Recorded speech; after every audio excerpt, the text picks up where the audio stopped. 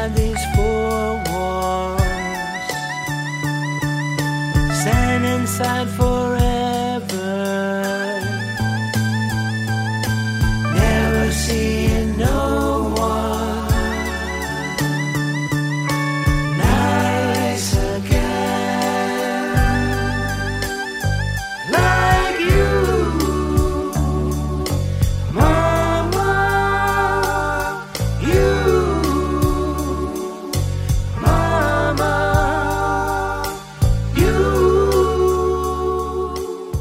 That piece of music you have just heard was written by Paul and Linda McCartney. It's called Band on the Run. But here, we pause for a spoiler alert. What you have just heard was performed by Stroll Down Penny Lane. And that is just what you are in for, a stroll down Penny Lane. And this is Joe Anastasi, your narrator for our exploration back through time. In fact, covering some 65 years of music, where we celebrate the life and music of Paul McCartney. Okay, let's dig in. Let's investigate this song of Paul's, Band on the Run. The first thread in our narrative addresses the inspiration underlying the first two sections of this song. The second thread in our narrative addresses the unusual recording experience that Paul and Linda had in the recording of this song. And in the third thread in our narrative, we reveal the song that served as Paul's inspiration for the writing of the third section in this song, Band on the Run. So let's start at the very beginning. In order to witness the origin of this song, we'll need the services of our little time machine. To go back in time, we just press this button, and off we go. We have landed in London, England. The year is 1969. We find ourselves just inside the newly renovated headquarters for Apple Corps Limited, the Beatles Multimedia Corporation, which is not to be confused with Apple, the multinational technology company with its iPhones and App Store, which of course did not yet exist. But nonetheless, you would know this building. Why?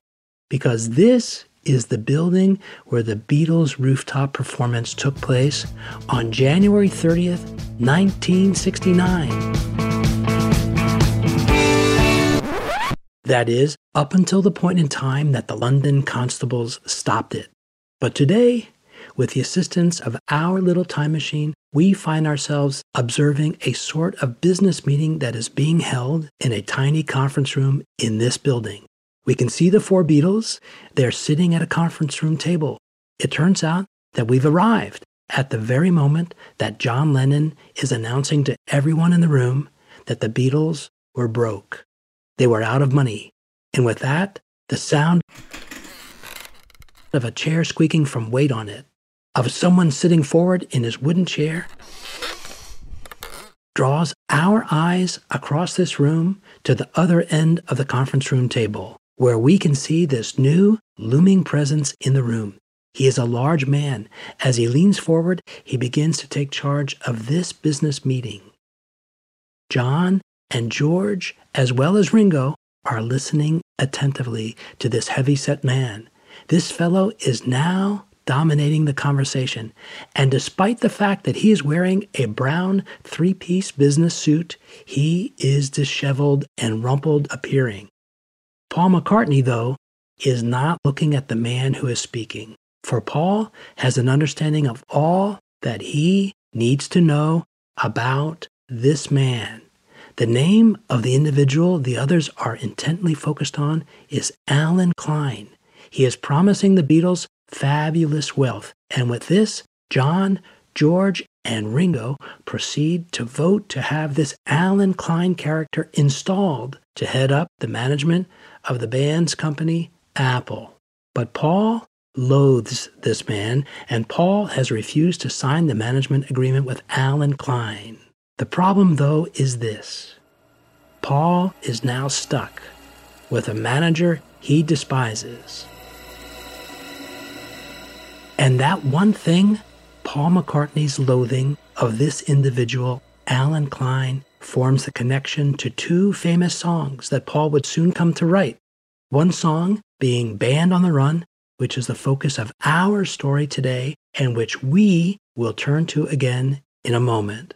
But interestingly enough, Paul's loathing of this man, Alan Klein, served as the creative motivation for another song that Paul also wrote in this year, 1969.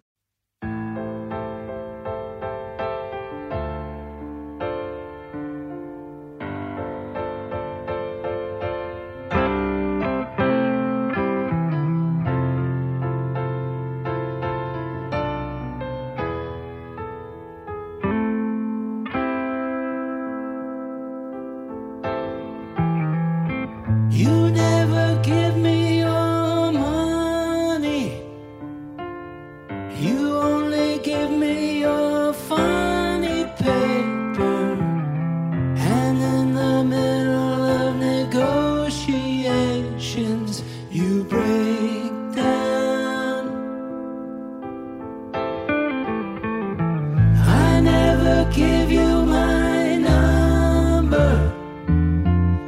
I only give you my situation, and in the middle of investigations, I break down. This last song of Paul's is directly coupled to his later song, Band on the Run. For this reason, it will be worth our time to take a moment to go back to explore this other song of Paul's, You Never Give Me Your Money, which kicks off the famous medley found on the second side of the Beatles' Abbey Road album.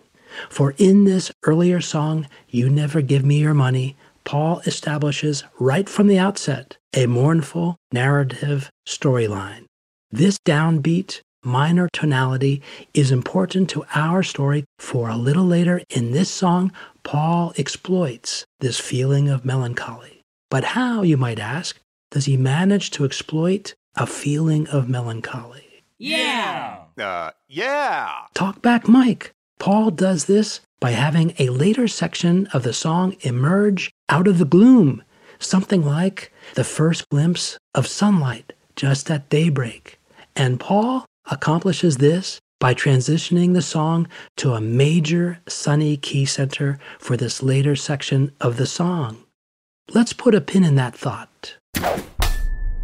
Okay, we have put a pin in that thought, I suppose, but here is the recipe. Start a song in a minor key, like Paul does with the song You Never Give Me Your Money, and after having established this, that is, after having the song start off sounding kind of mournful, all you need to do is then, later in the song, figure out a way to change to a major key center. And with this, Voilà. the song will rise up, kind of like a celebration of something sunny. Why put a pin in that thought? Talk back, Mike. Your notion of putting a pin in something seems a bit excessive. Just following directions, Joe. Got it. Though TBM, I wouldn't want to experience how you might baste a turkey. I'm thinking of a fire hose. Did somebody say fire hose? Did somebody call the fire department? No? All right, continuing now. The answer to this question is that approximately 4 years later, Paul will do exactly this, and big time, in his later song, Band on the Run. In fact, this song, Band on the Run, is also a medley comprising 3 different segments. And by the time we get to the second section of the song, Paul has skillfully directed us into a minor key center, where he expresses the feeling of a mournful dirge, a lament of being locked up. And with Paul having successfully rooted this melancholy feeling in our brains, it will then later come as a surprise to our brains when in the third section of the song, Paul fundamentally changes the feeling of this song. Paul pulls off this surprise by employing a key change, that is, changing the key of the song to a major key center.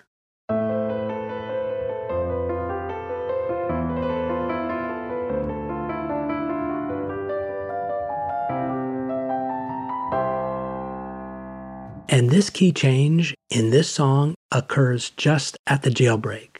At the very moment when the band breaks out of the prison, and to our brains, it feels like the song is exploding into the sunshine.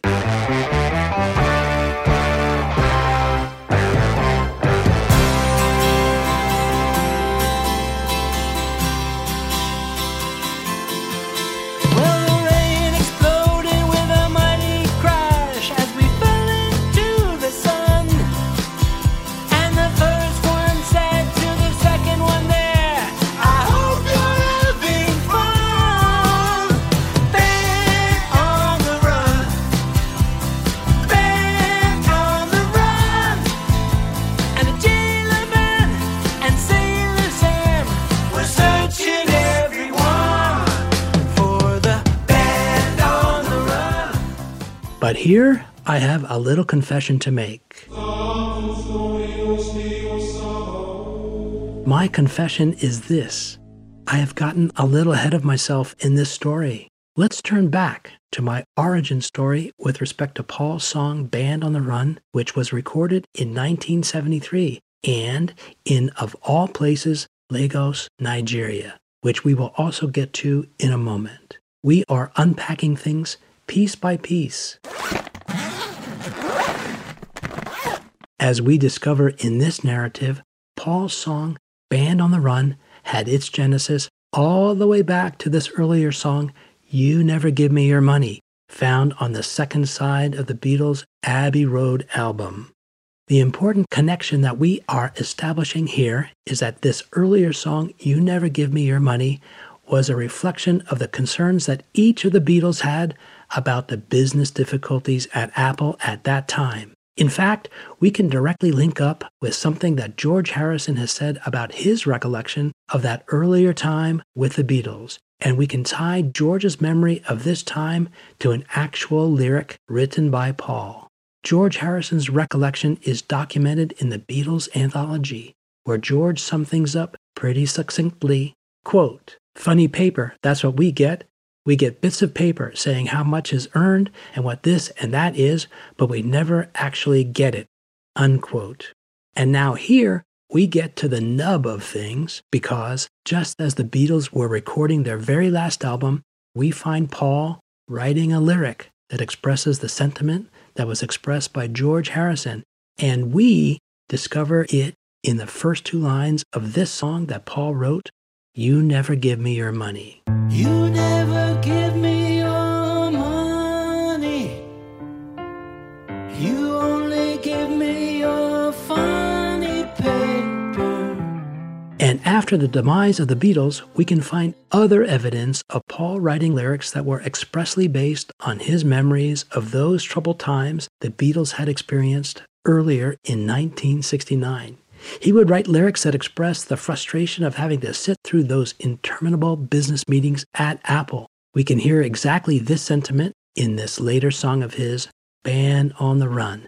Let's hear the lyric first. It's found in the second segment of this song, and then we can separately explore what Paul later said about the writing of this lyric.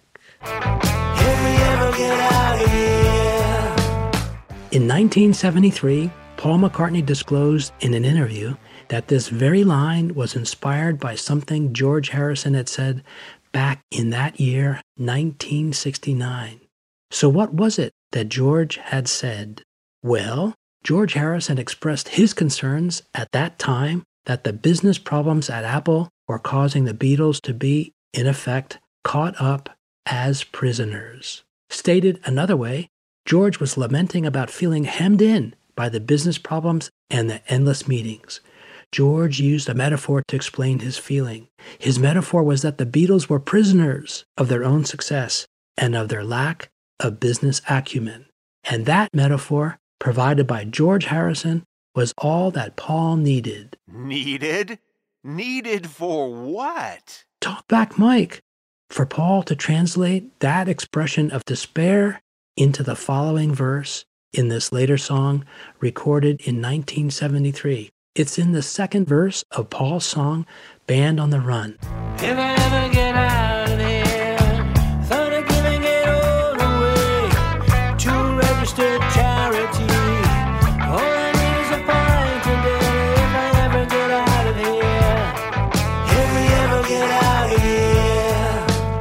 Now, before we get to the prison break section of Paul's song Band on the Run, let's turn to the recording process for this song. This subject, the recording process, forms up the second thread in our narrative.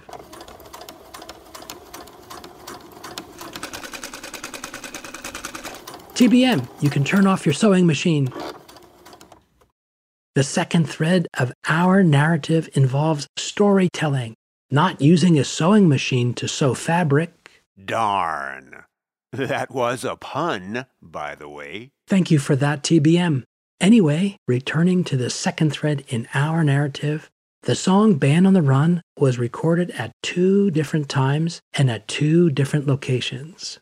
The first 2 sections of the song were taped in Lagos, Nigeria, while the third section was recorded in October 1973 at AIR Studios in London. To review what transpired, though, especially with respect to the Lagos, Nigeria part of this story, we'll need the services of our little time machine one more time.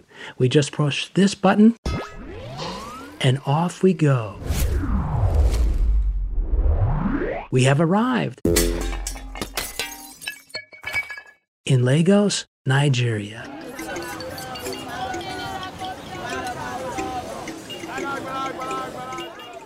And the year is 1973. Paul McCartney was of the belief that he could benefit from a fresh approach to recording some of the new songs that he had come up with. And so he thought that physically undertaking this recording session in a fresh, new geographic location would perhaps be stimulating. We'll be right back after this short break, so stay with us. Penny Lane is in my head. And meanwhile, back. We're back now, and this is Joe Anastasi of Stroll Down Penny Lane. The year is 1973 in Lagos, Nigeria, with Paul McCartney. Paul thought that having a change of geographic location would somehow contribute to the creativity of the recording session. Having this in mind, Paul consulted a list of recording studios operated by EMI around the world.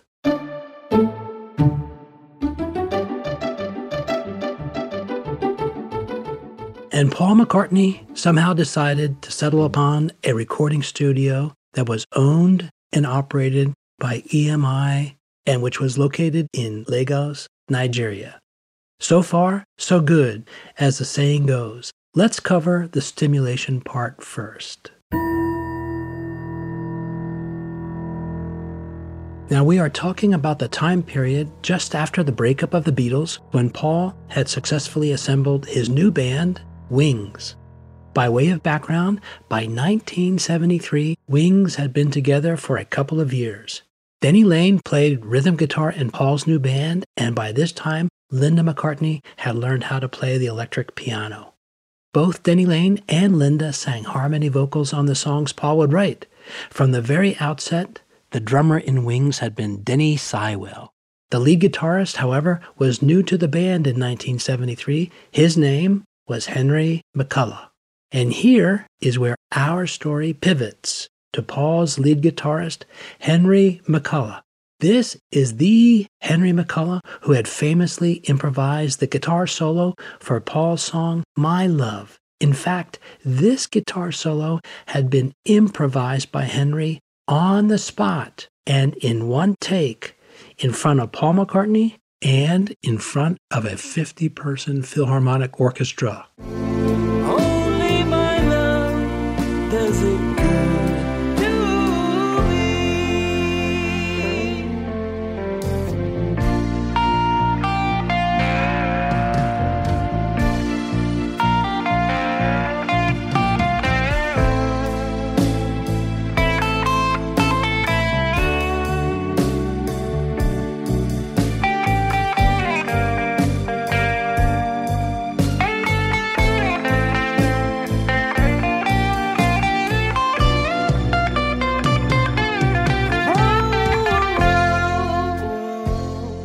Having introduced this subject of Paul's lead guitarist, Henry McCullough, we need to review a little of the backstory, if you will, with respect to this particular guitar solo on this particular song, My Love. When we review this bit of music history, we will uncover a bit of drama involved with the various band members in Paul's new band. And this should not surprise us too much, because any band of musicians, for example, a band like Wings, includes multiple human beings who each have their individual histories and points of view, and tendencies, and foibles, and idiosyncrasies. How's that for a 6-syllable word? 1, 2. That, TBM, was a rhetorical question. Continuing with our story, here's the thing. Unlike the Beatles, Wings was Paul's band, and for this particular band, Paul had a particular point of view. Let's put it this way. Let me relate a little bit about the recording session for this song of Paul's, My Love, which was slated for an earlier Wings album, Red Rose Speedway. And important to our story today is the following little piece of information, which is this, that it was in fact Paul who had devised the guitar solo that guitarist Henry McCullough was to record that day for that song, My Love. Now, again, we are talking about the time period a little bit earlier in January 1973. So, to get our calendar straight, it is at this moment 9 months before the recording of the Band on the Run album, where we will discover a particular bone of contention for our Henry McCullough. He had his idiosyncrasies, but so did Paul, because turning to Paul now, Paul, as the songwriter and leader of the band, had always insisted that all of the Wings guitar solos be meticulously planned in advance. The thing is, though, our Henry McCullough chafed at this bit of restriction. Henry thought of himself as being a blues man, and he believed his forte was improvising. So now, once again, we use the services of our little time machine as we flash back in time approximately 9 months to January of 1973 to discover how this bone of contention gets resolved or not. We are in London now in January of 1973. Paul had booked EMI's Abbey Road recording studio on this day for the recording session for this song, My Love.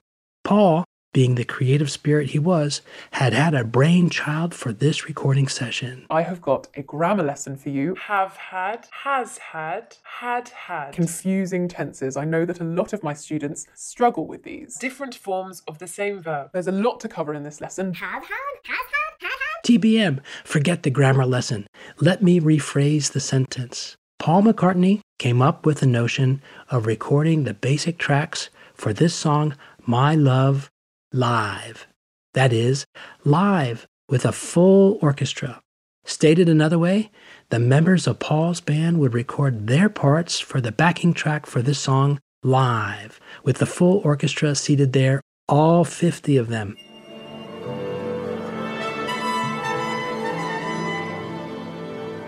If I may, Professor, what I believe our esteemed show host intends to convey is that the drums, the bass, the electric piano, the electric guitar, and the orchestra were to be recorded to tape at the same time, together, simultaneously, as a single ensemble performance capturing all those instruments for the basic track. This was a rare and expensive approach at the time, and since. Sources state that Paul played electric piano and Denny Laine played bass. Around 20 takes of the song were recorded to get the final basic track. Curious to know if Paul's final lead vocals and/or the harmony vocals by Linda McCartney and Denny Laine were also recorded at that same time. Records from EMI Studios indicate that overdubs were recorded a day or two later. Oh my God, who cares? Contact us if you have the answer. But there is yet a twist to this recording session. Professor? The twist to all of this was exactly this. Paul's guitar player, Henry McCullough, was to be set up right there with his guitar plugged into an amp, and he was to play his solo, the guitar solo devised by Paul McCartney, in order for the recording engineers to capture what Paul hoped would be, quote, a certain feeling, unquote.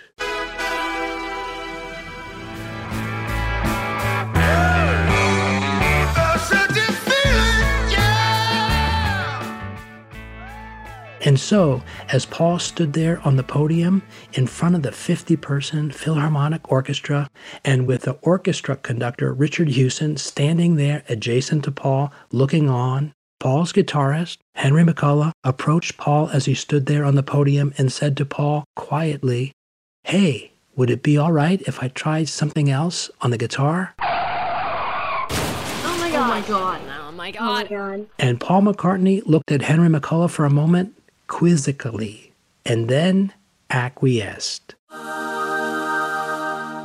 And so the recording session began, and at the moment of the instrumental break, Henry began his guitar solo, which he devised on the spot while the tape rolled with the 50 orchestral musicians playing live.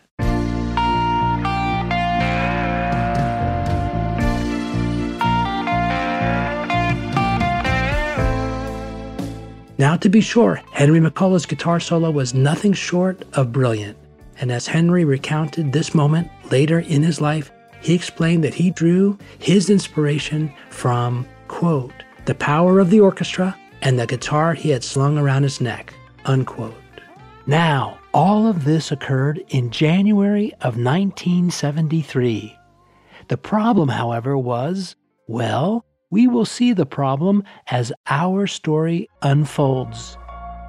9 months later, as Henry McCullough and the rest of Paul's band Wings began rehearsals for the next Wings album, the album that would turn out to be the Band on the Run album, our Henry McCullough thought to continue with his haphazard approach of creating his guitar parts. Haphazard? Well, that sounds a little judgmental. TBM, fair enough. Let's put it this way then. Paul's lead guitarist, Henry McCullough, had chafed a little with the careful planning and organizational approach that Paul had always used in crafting his songs.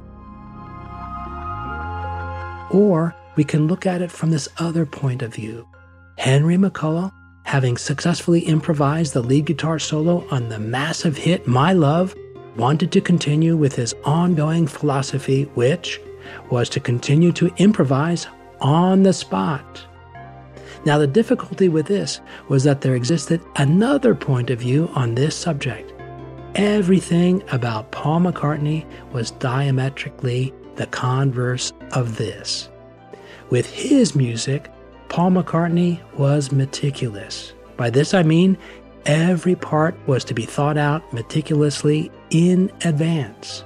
And so we return now to the story of the unfolding plans for the upcoming recording sessions for the Band on the Run album, as we return to our recounting events that were transpiring 9 months later. 2 weeks before the band was to get on a plane to depart for Lagos, Nigeria, our lead guitarist in Paul's band Wings, Henry McCullough, up and quit Paul's band. Did you hear me? I said I quit.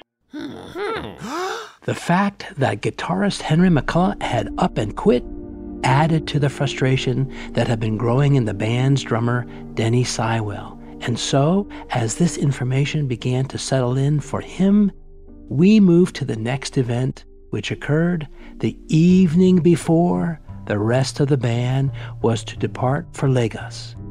And that new event was that Paul's drummer, Denny Sywell, phoned Paul and told Paul over the phone that he was quitting as well. I just wanted to tell you I quit. Too. I got a bad feeling about this. Now, one would think that having 2/5 of your band up and quit the evening before you were to fly 3,110 miles as the crow flies to Lagos, Nigeria, that you might reconsider the scheduling of your recording session on another continent. That's a reasonable assumption. But that would be you, not Paul McCartney. For Paul McCartney, it was off to Lagos. He would make an album that his departed bandmates would wish they had been on. And as it turns out, this part is true. Now, it also turns out that what Paul McCartney and the others found upon landing in Lagos, Nigeria, was not what Paul had expected. He somehow visualized Lagos as a riot of sound and color, ingredients that he hoped would influence the sound of his new album. What Paul experienced, though, was decidedly different.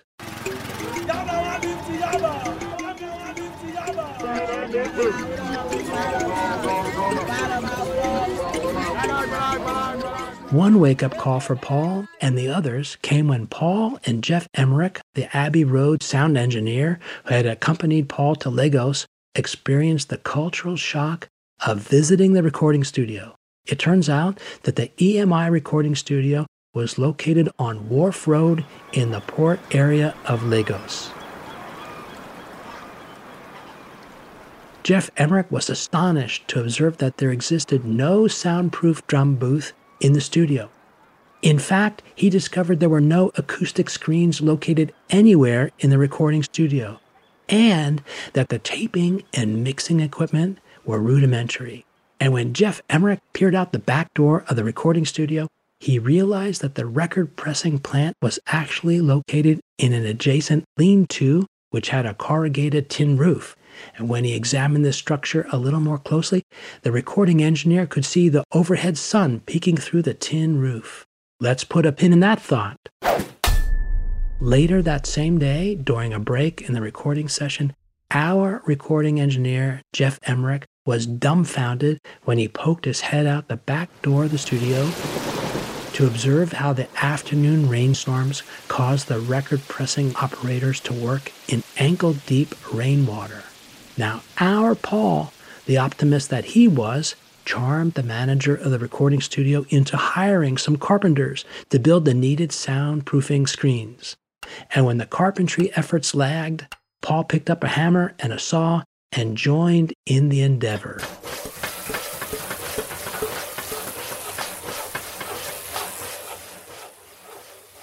Meanwhile, Geoff Emerick went ahead to make the adjustments needed in order to make the control desk suitable to record the band. The next part of this story is remarkable for what happened and for what did not happen. But here we will break from this story. We will resume the telling of this tale in our next Stroll Down Penny Lane episode. So go get a snack, freshen up a bit, and then rejoin us in the telling of this story in episode 8. Band on the Run, The Origin of a Hit Song, Part 2.